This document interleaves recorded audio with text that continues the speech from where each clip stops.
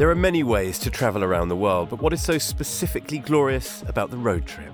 The romance of hitting the wide open road has sparked the imaginations of writers and directors since the dawn of the highway. The journeys might take longer than in a plane or a train, but in your car restrictions are lifted. You can take wrong turns that turn out to be the right ones, meet weird and wonderful folk, and get up close and personal with your surroundings. You might have a destination in mind, or maybe you just want to see where the ride takes you. Maybe an unexpected twist in the road, or the story, will lead you to places you've never otherwise explored. You're listening to The Road Ahead in association with Audi. In each episode, we'll be exploring different paths around the world across 4 different continents. This week, you have to be kind and relax and have aloha spirit. We're in Hawaii. The route, well, we'll be spending some time in Honolulu before hopping over to the island of Maui, where we'll find the Hana Highway.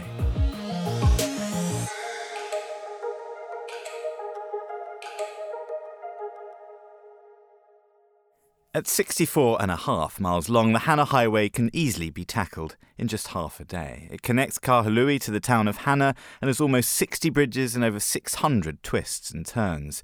You want to take your time on this road, not just because of those hairpins, but also because of the jaw-dropping scenery. Oh man, that looks amazing! This verdant road traverses the north coast of Maui, meaning that among the thousands of species of flora you'll drive through, there are also fantastic ocean views and plenty of places to stop and take it all in. You'll find an abundance of waterfalls. Around every bend, water pours down the side of the hills, so make sure you pack your swimmers for a quick dip on this tropical drive. Gosh, that ocean is roaring. Wow. Amazing colour.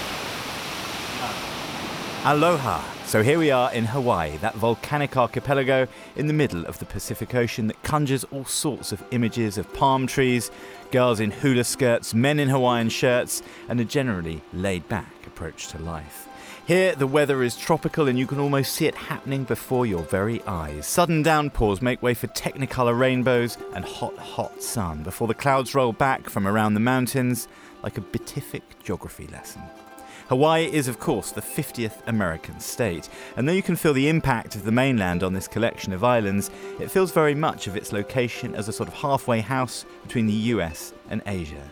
In more recent times, as this place has become more westernized, Hawaiians have fought to reclaim their culture. There's been a surge in interest in relearning the language, keeping local traditions alive, and of course, retaining that aloha spirit that truly gives this place its identity.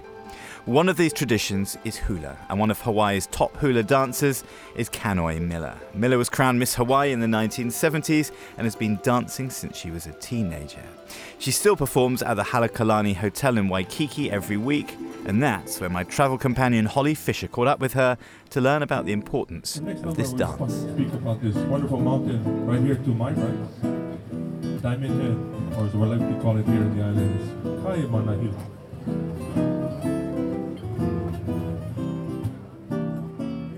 Recently, I would say in the last 5 to 10 years, there's been a resurgence of pride in Hawaiian culture, and that happened in the late 90s. With that resurgence of pride came the teaching of Hawaiian language again, because we had pretty much lost our Hawaiian language.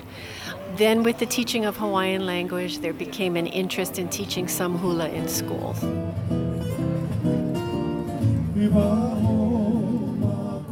The word hula means to dance. It's the verb to dance. So when you're hula dancing, you're dancing the Hawaiian art of storytelling. The ancient Hawaiians did not have any written language. Everything was passed down by word of mouth and by pantomime, by hula.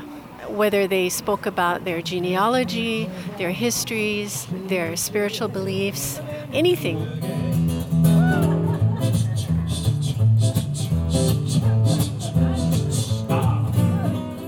I think the hula mindset, for me, happens on the drive to work. And in that drive to work, thankfully my husband's driving, and I get to daydream. But what I do is I like to look at the world around me, whether it's the scenes that I see as we drive to work, or whether I look up at the sky, or whether I watch the way the palm trees are swaying in the wind. Or these are things I kind of focus on, because that's part of our dance is to describe things in nature that surround us. You know, hula is like telling stories of the extraordinary in the ordinary. Okay, so taking ordinary things that are like things you just look at and might not even think twice about, but then finding the extraordinary in it and developing that into your dance. Caroline Miller, ladies and gentlemen. She dances so fine, don't you agree? As we've learned, storytelling is an important part of Hawaiian culture, and that's not just in music, but also on Hawaiian clothes. The Hawaiian shirt is, of course, one of the most iconic pieces of national dress. Its origins have been argued by many. Some cite the Beach Boys of Hawaii as making them famous. Some think they started in Japan. Others think it was Hollywood. But one thing that can't be argued is that these shirts provide snapshots of Hawaiian life, whether depicting surfing, fishing, or drinking. One man who's been working with these shirts his whole life is local Dale Hope, who started working for his father's business, Hawaiian Style, and transformed it into Kahala, one of the leading makers of Hawaiian shirts on the island and therefore the world. Hope has also written a book tracing the colourful history of these garments, which are also known as aloha shirts. He talks us through some of his favourite designs and the histories they tell. When I set out to do the book in 2000, I took a year off from my job, is what I told them. And I kind of figured, well, you know, professors go on sabbaticals and all these people do, and so why not? I've been working in my own company that I'd sold, and I'd been working there for so long that I just thought, well, it's time to really do something. And I embarked on trying to tell the story of all the people that were involved in the garment industry from the very beginning. And I really, because I'd grown up in a factory, I thought that every aspect of the aloha shirt was important. You know, the artist that created the art was important, the cutters that cut the fabric was important, the sewers were important, the gal that put the buttons on was important, the textile designers, whether they have been from Honolulu, Hawaii, California, or a lot of the designs were done in Japan. All of those stories to me were very important. And, you know, it got all the way down to, I took the time to tell the story of the coconut button. Where did the coconut button come from? Who made them? And my dad had a coconut button card in his desk for years. And I had that card, and it had an address on it and a name, John A. Oya. So I ended up going out there one day and looked at what used to be a factory there for woodworks, and it was an empty lot with cars. So I went next door, asked the people there, hey, whatever happened to the people that made the coconut buttons? And he kind of looked at me, and long story, but I ended up going the next block over and going into the very back of the little driveway there, and he said, well, you might find the guy. So I went back there and I found the guy, and he was taking a nap on a leather car seat. And I said, hey, hi, you know, I'm trying to find the guys that made the coconut buttons. And they looked at each other, and the guy said, that's me. So he was 78, his name was Ernest Oya, and his dad was John A. Oya, and he was the guy that made all these buttons back in the early days. And he told me all the stories about coconut buttons. It was priceless. It's quite amazing. I mean, these shirts, they're not just something to wear, but they're also each one of them is kind of a piece of history as well then. Yeah, I mean, I wish we were all here to see this shirt. I found this shirt in Japan when we were actually there to present our Japanese version of the Aloha Shirt book. And I went into a vintage store there, and I looked up and I saw this shirt. So we got a bamboo pole and we brought it down, and I started looking at it, and it was just so amazing. It's on kabi crepe. Kabi means pebble. Pebble's sort of surfaced texture. And it's on the Japanese fabric. It was hand printed, and it's got the most gorgeous label I've ever seen. Waikiki shirts, and it's got a gal in a woolen bathing suit surfing a very long board on a wave off of Waikiki. It's a label I'd never seen. And then the motifs, we've got little huts, we've got coconut trees, we've got guys climbing the coconut trees, we've got surfers in the print wearing woolen bathing suits, which was very popular back in the 20s. And we've got guys in little outrigger canoes, again, in their woolen bathing suits. And we've got the only two hotels that were in Waikiki, the Moana, which was built in 1901, and the Royal Hawaiian Hotel, which was built in 1927. And the pier coming off the Moana, which broke down in a storm so many years ago. And that they are all on the shirt, only surrounded by coconut trees. Today they're surrounded by buildings and condos and hotels and office buildings and towers. So it's just a classic shirt. I look at it by, if we do wear our Hawaiian shirts here, it's sort of a confirmation and expression of our love and passion for these wonderful islands and our lifestyle that we are so lucky to have and live with. So to me, it's an extension for my heartfelt love for these islands.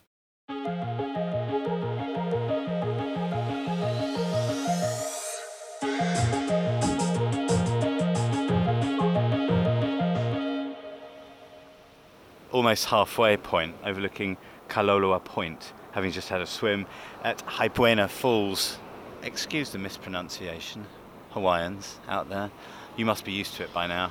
What no one is used to is the beauty of this thing. You might be able to hear the lapping of the waves, sometimes crashing in the background, as the forest, thick as anything, comes straight down to the shoreline.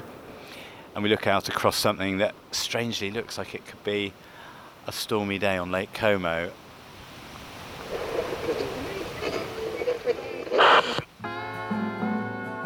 What road trip isn't complete without a bit of music, and what instrument sums up Hawaii better than the ukulele?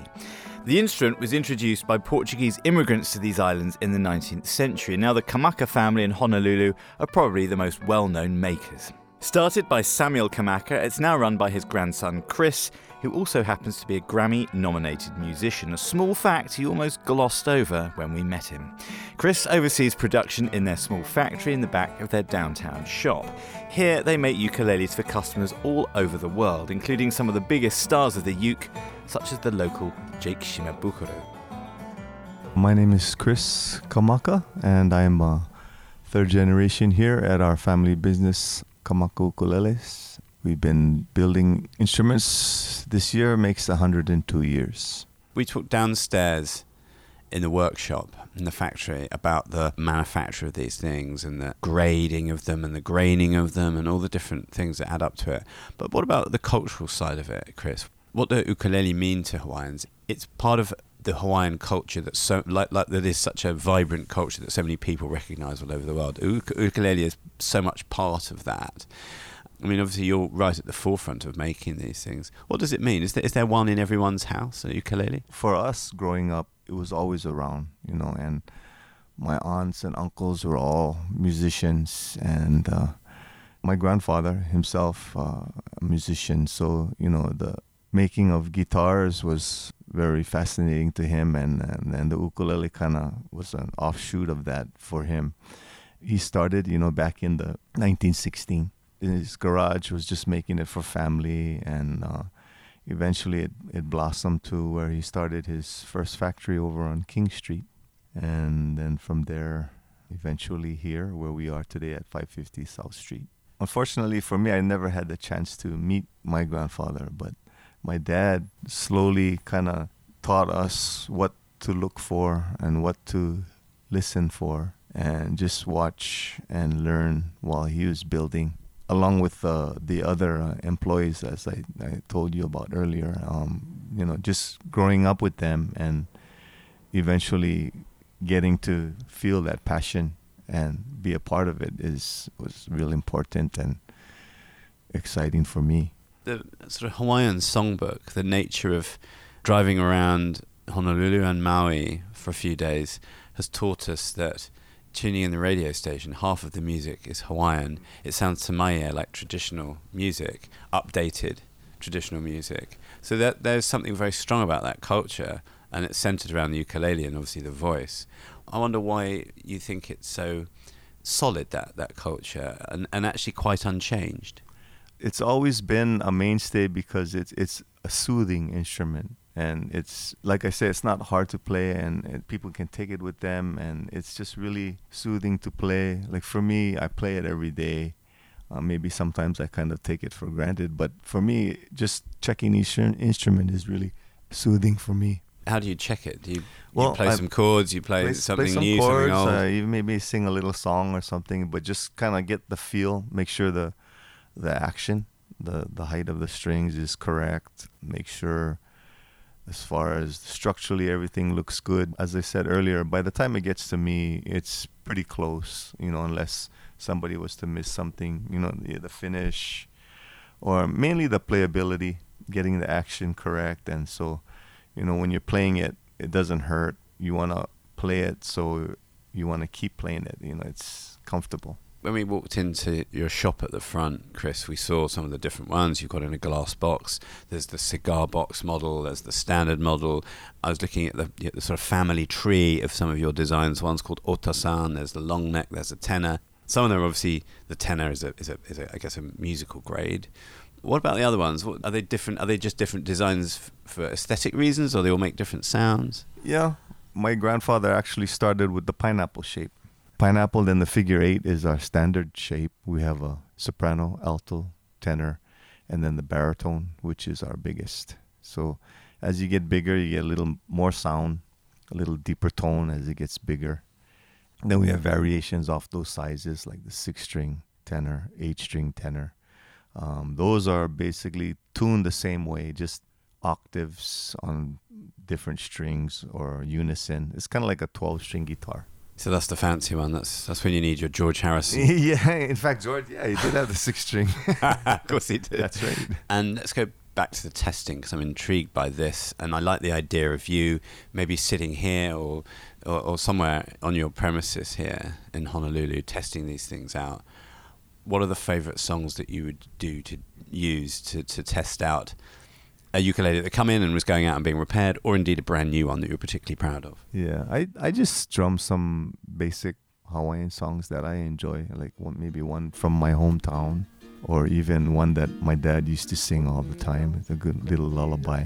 Even a favorite song of King Kalakaua's, which my dad used to enjoy singing too. Kind of strum along with it.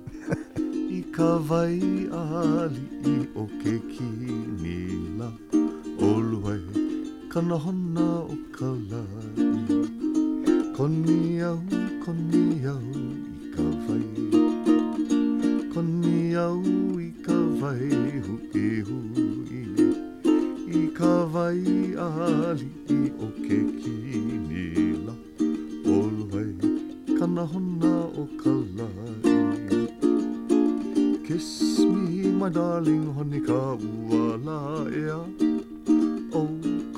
chance o honi ke ia au he avale ana oe e ka ipo laua e la ea down by the puna vai with me koniau I ka vai koniau I ka vai hui hui I ka vai ali I o ke kinila oluhai kanahona o kalai Oluhai kanahona o kalai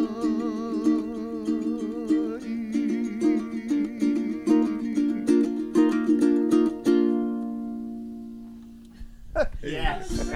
Brilliant. Thank you so much. What sort of tree is this? An old one. I have no idea.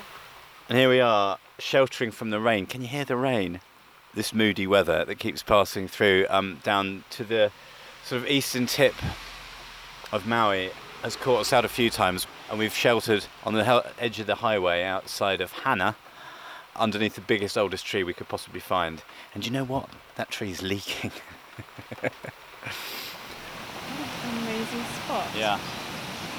Incredible.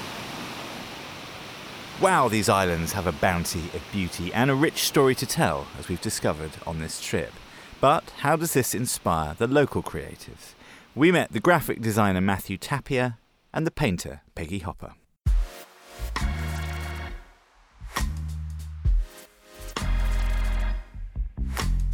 I grew up between Kailua, Pearl City, and Honolulu, and there's just a lot of different looks inspired by mom and pop shops, people who were just writing their own signs, really polished brass signs for these really expensive hotels. And you get this really eclectic mix of the hand-homemade, the overtly tropical to kind of really, get the tourist look. And then just solid design of the era. I was born in 1980, so it was coming out of the 1970s look, was really strong when the hotels that were around when I grew up were all built. There's a lot of graphic designers that are going back to that era and reaching back. There's always amazing things to be found in the past, especially here in Hawaii. It has a rich history of visuals. There's something that's really interesting to me lately that's been happening is you're starting to get this resurgence of native Hawaiian design. And I know a bunch of really great native Hawaiian designers that are really trying to bring the culture and the design together. And while I'm not exactly part of that conversation, I grew up here. So it's just as much a part of what I know of history as it is for them of their history. And I really love the way that a place can come to define a look in that way as well, not just commercially, but also from a cultural standpoint. I think that it's amazing to see native Hawaiian designers and just this focus on the visuals that existed here, pre-colonial, and really trying to find a way to bring that into the modern era. That's amazing. I mean, and it's beautiful. You're seeing more and more of the tapa patterns. You're seeing more and more of the Hawaiian tattoo patterns, but taken out of context and repurposed for today. And it's really amazing and beautiful. I mean, if it's something that I end up having the opportunity to be a part of through one project or another, that'd be great. But if not, it's still great to see happening.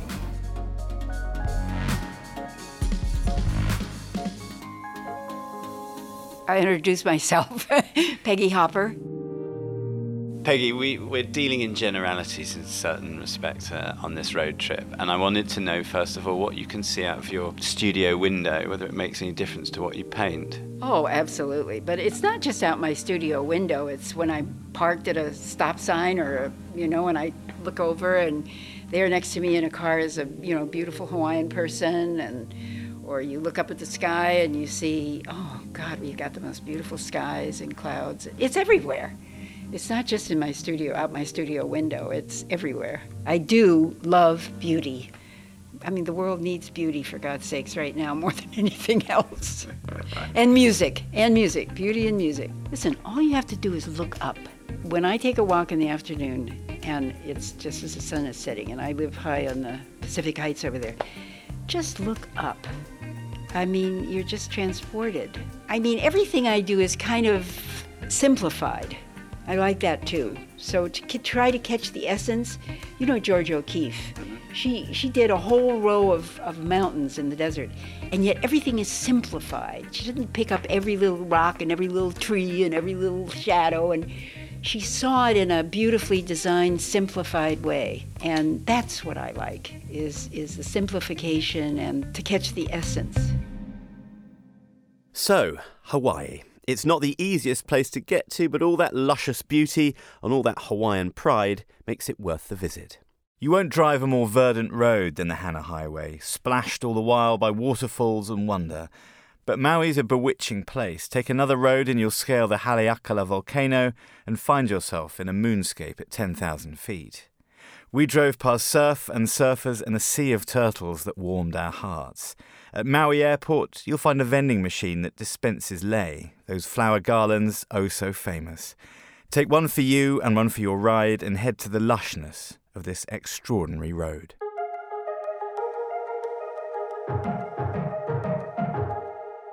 And there ends our first journey on the road ahead. Join us next time when we'll be driving from the Highlands to the Islands on a road trip through Scotland, a trip that you'll soon be able to make with the all-electric Audi e-tron. The road ahead is made in association with Audi. The series producer is Holly Fisher and executive producer is Tom Edwards. This episode was produced and edited by Holly Fisher, and thanks to Kieran Banerjee. I'm Robert Bound. Until next time, mahalo.